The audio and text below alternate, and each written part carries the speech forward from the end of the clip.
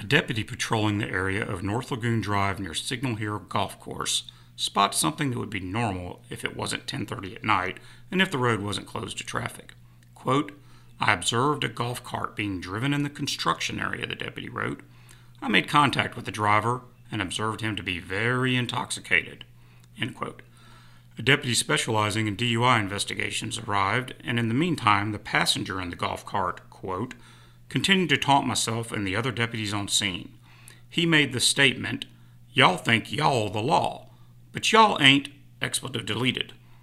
I returned to the golf cart and handed the passenger his ID back and told him he was free to go, at which time he asked if he could cut through the property of Signal Hill Golf Course," end quote.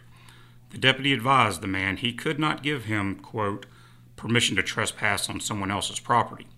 As I was walking away, he yelled, "You're a smart," expletive deleted, at me. That earned the passenger a longer trip home, as he was told he was under arrest for disorderly conduct. Quote, "He immediately wrapped his arms around the pole that holds the top on the golf cart," the deputy wrote, "while yelling, 'You are not going to arrest me.' Myself and Lieutenant Chad King had to forcefully remove his arms and hands from the golf cart to apply restraints. As I was escorting him to my patrol car, he attempted to pull away from me, causing him to fall to the ground," the report continued. "I helped him back to his feet, and he was secured in the rear of my patrol car."